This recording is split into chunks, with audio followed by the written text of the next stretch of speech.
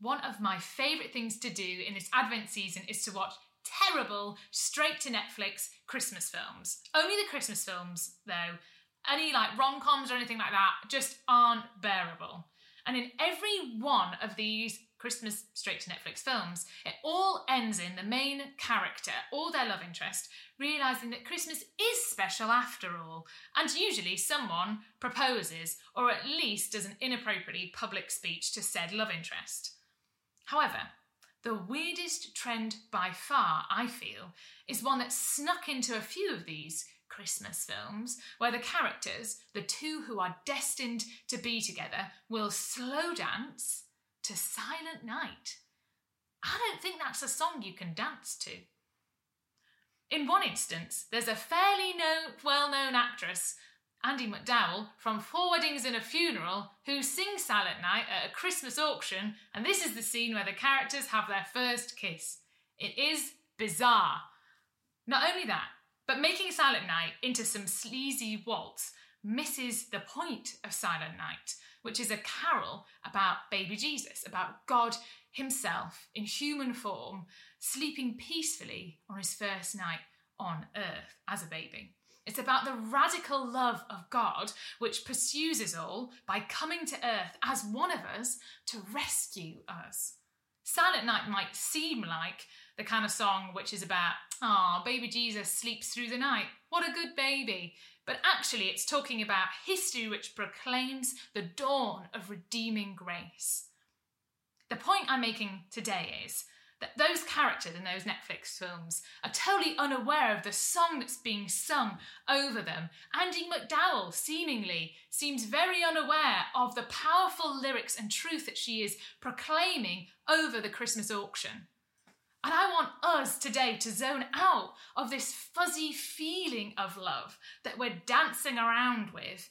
I want us to zone into the powerful message of redeeming love, which is being sung over our lives, whether you're listening to it or not. So my challenge to you today is zone into this passage today, where Isaiah, like an early day Andie MacDowell, sings Silent Night at a Christmas auction, and he calls over that fuzzy feeling of love into the reality of God's redeeming love. Let's turn to Isaiah chapter 43 together now. But now, this is what the Lord says. He who created you, Jacob, he who formed you, Israel. Do not fear, for I have redeemed you. I have summoned you by name. You are mine. When you pass through the waters, I will be with you. And when you pass through the rivers, they will not sweep over you. When you walk through the fire, you will not be burned. The flames will not set you ablaze. For I am the Lord your God, the Holy One of Israel, your Saviour. I give Egypt for your ransom, Cush and Seba in your stead. Since you are precious and honoured in my sight, and because I love you, I will give people in exchange for you, nations in exchange for your life. Do not be afraid, for I am with you. I will bring your children from the east and will gather you from the west. Now, that message of love might not sound like the love you're used to or even looking for. For me, when I first hear this passage, I hear something a little bit ye-olde about trades amongst nations and international politics, which doesn't add up with that fatherly, Christmassy love that I expect from God. However, let's think about it on two tracks. By doing that, we can start to focus on how Isaiah is calling us away from that fuzzy feeling of love, which doesn't understand and doesn't listen to what God is singing over us and doesn't sustain, and what he's calling us into, which is that bigger, better, powerful, redeeming love of God. So this passage simultaneously is God replying to the cries of Israel back in the day, as well as for being all his people and his love given to us through Jesus. We can tell because it's really specific to nations at the time. So in verse 3, where God talks about Egypt and Cush and Seba, and in verse 14 later on, he talks about bringing down the Babylonians, or verse 4 about giving nations and people in exchange. That doesn't feel very relevant to us. It feels a little bit alien. And if I'm honest, at a first glance, when you read the whole chapter, it doesn't read like a love letter, particularly if we're looking for that fuzzy Christmas love. But if we look beneath the surface of the rest of Isaiah chapter 43, it is all about God's love at work in Israel's and in our lives, back in 720 BC and today. So let's read it on train tracks, running in parallel. On one side, this is directly about the nation of Israel at the time, hundreds of years before Jesus. And on the other side, at the same time, Isaiah is pointing to Jesus himself and the people of God, which now includes all of us because of Jesus. So if it seems a bit alien or of its time, that's okay, because in part it is. God is saying to Israel, you may think I ignored you and abandoned you in exile, but in the big picture, you are precious and honoured in my sight. I love you. I will give people in exchange for you, nations in exchange for your life. In this verse 4, God said to Israel, these oppressive superpowers who have beaten you down, these nations who have invaded and taken all you hold dear and taken your very identity, I will overcome them. I will give them in exchange for you. I'd trade them in a heartbeat for your life. That's what he's talking about when he talks about, I give nations in exchange for you. It's not about international politics. It's bedded into that of the time, but it's about putting Israel first and putting his people first. He then describes what the outplaying of this love looks like for the nation. It's a powerful love that cannot be undermined. It is on a global scale, and it demands that they witness to the other nations who God is and what he has done for them. But the total fullness of the promise remains unfulfilled. Verses 5 to 9 makes promises that this generation of God's people does not live to see for hundreds of years. In verse 5 onwards, he says, do not be afraid, for I am with you. I will bring your children from the east and gather you from the west. I will say to the north, give them up, and to the south, do not hold them back. Bring my sons from afar and my daughters from the ends of the earth. Everyone who is called by my name, whom I created for my glory, whom I formed and made. Lead out those who have eyes but are blind, who have ears but are deaf. All the nations gather together and the peoples assemble. More than that, in verse 19, God hints towards a new way, something totally unexpected that isn't yet unwrapped and won't come until God fulfills the promise of redemption. He says, see, I am doing a new thing. Now it springs up. Do you not perceive it? I am making a way in the wilderness and streams in the wasteland. He's pointing towards Jesus. All nations are drawn in through Jesus and invited into God's family. The promise is finally fulfilled in Jesus' coming and not a moment before.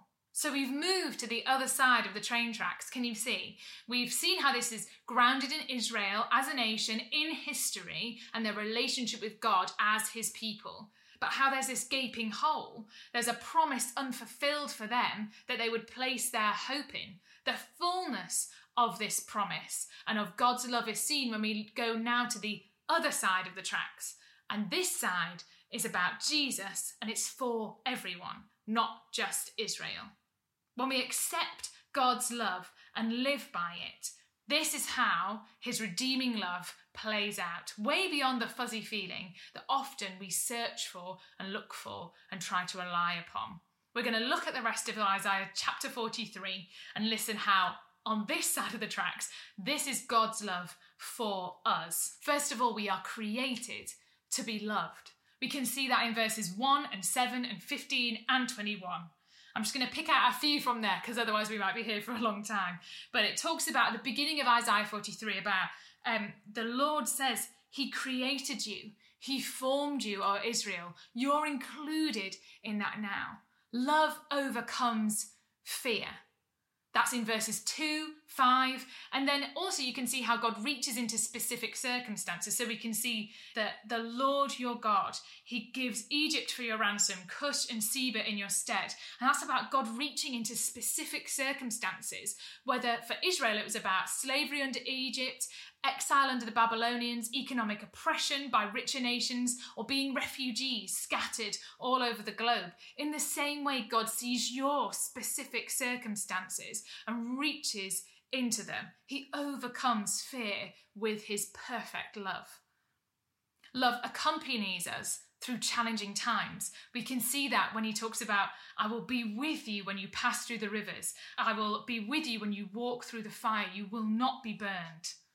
Love has a cost. Love isn't something that God just gives away just easily. It's something that even costs him. In verses 3 and 4, we can see that because God's talking about having to give nations and peoples for our ransom in exchange for us. In John 3:16, Jesus said, "For God so loved the world that he gave his one and only Son, so that no one should perish, but all could have everlasting life." That's the same thing. His love has a cost that he is so willing to pay for you. Love provides. In verses 19 and 20, they're called, and we are called, to rely on him. It talks about how God provides water in the wilderness and streams in the wasteland and even in the most unexpected places. Next, it talks about how love is inherited by the next generation. The promise is for your whole family and for generations from now. We can see that again scattered throughout the passage, but particularly you can see it when God talks about, I will bring your children from the east and gather you from the west, bring my sons and daughters from the ends of the earth and everyone who is called by my name. This isn't just for an exclusive few. This is about all generations being invited into God's family. Next, God talks about how love shows mercy. It forgives. In verse 21 of Isaiah 43, he talks about the people who he formed for himself, and he talks about how I blot out your transgressions in verse 25. I remember your sins no more for my own sake. God does that because he wants to, for his own sake, not because he's obliged, not because we come to him or impress him enough. For his own sake, he forgives us by his love. Love is the promise of a better future. Again, we can see that in verses 5 to 9 and in verse 19. When God talks about, see, I am doing a new thing. See how it springs up. But love isn't just intended to make us feel good or even to reassure us in these amazing ways. Love is active. His love pursues us. It is practical and it comes to us. Love does. It's intended to flow to others. If you jump to verses 8 to 12, you'll see that it talks about how God is gathering nations. It talks about how he asks us to be his witnesses. You are my witnesses, declares the Lord, and my servant, whom I have chosen. Love in this passage is not a feeling or an emotion alone. It is embodied in the person of Jesus, and God's love is more practical and bold. It's adventurous and powerful. I've heard throughout my life that Jesus loves me, and I can get complacent about it, even though that's a massive blessing. And I often reduce it to the fuzzy feeling of a festive romance that should just make me feel good or happy, when in reality being loved by Jesus just doesn't make me feel that way all the time. I wonder if it's the same for you. Yes, God's love does bring us unparalleled comfort and joy. We can see that in the way that his love is described in Isaiah 43. But do we mistake comfort and joy for comfortable and happy all the time? There's a difference. We buy into the straight-to-Netflix version of love, and in doing so we mistake or we miss the powerful, active and unbounded love embodied in the coming of Jesus as not being love at all, because we're just looking for this fuzzy feeling and Christmas version of love from him. Do you just want to slow dance and feel good rather than zoning into the proclamation of God's love that, yes, sings over you, but also calls you and I out to love others to the ends of the earth, proclaiming the dawn of redeeming grace in every aspect of our lives. Two things I want to leave you with. Firstly, the all-encompassing, big-scale, redeeming love of God is being sung over you. You may know God. You may not. You might follow Jesus. You might not. But he is singing over you with a love which saves, forgives, and cost him his own son to give you eternal life. You don't need to earn it. You don't need to impress him enough to receive it. You can't buy it. You can't run away from it. His love is sung over your life. It's pure grace. It's undeserved. And it is for you. You get to choose whether you zone into it and live by it. Secondly, when you do zone in to that redeeming love song of God, if you want to, it will call you out.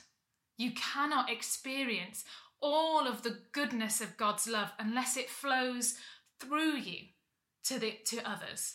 His love requires a witness, just like it says in Isaiah 43. That is just as true in 700 BC as it is today.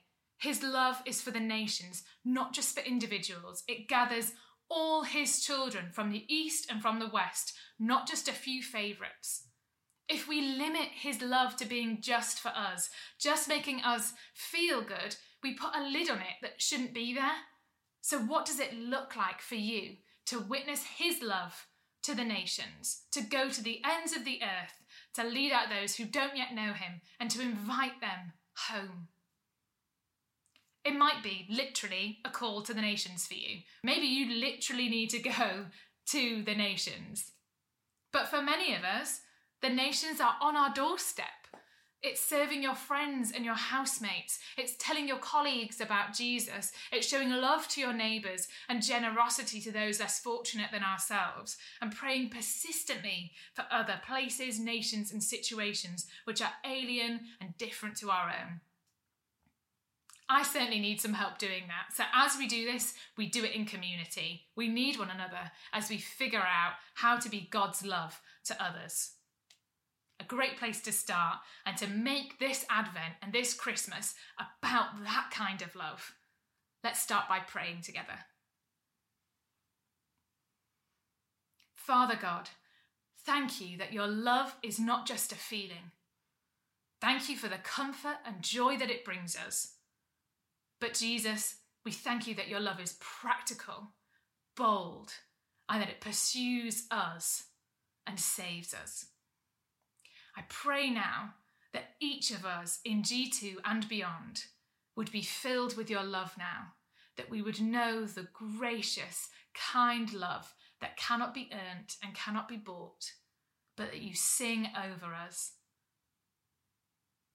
I pray that it would flow through us all and call us out to the nations, that we would be your love and be your hands and feet to the people around us. Prompt in our hearts and minds now what that could look like for us today, this week, and in the coming weeks. Empower us with your love and fill us with your Spirit. Amen.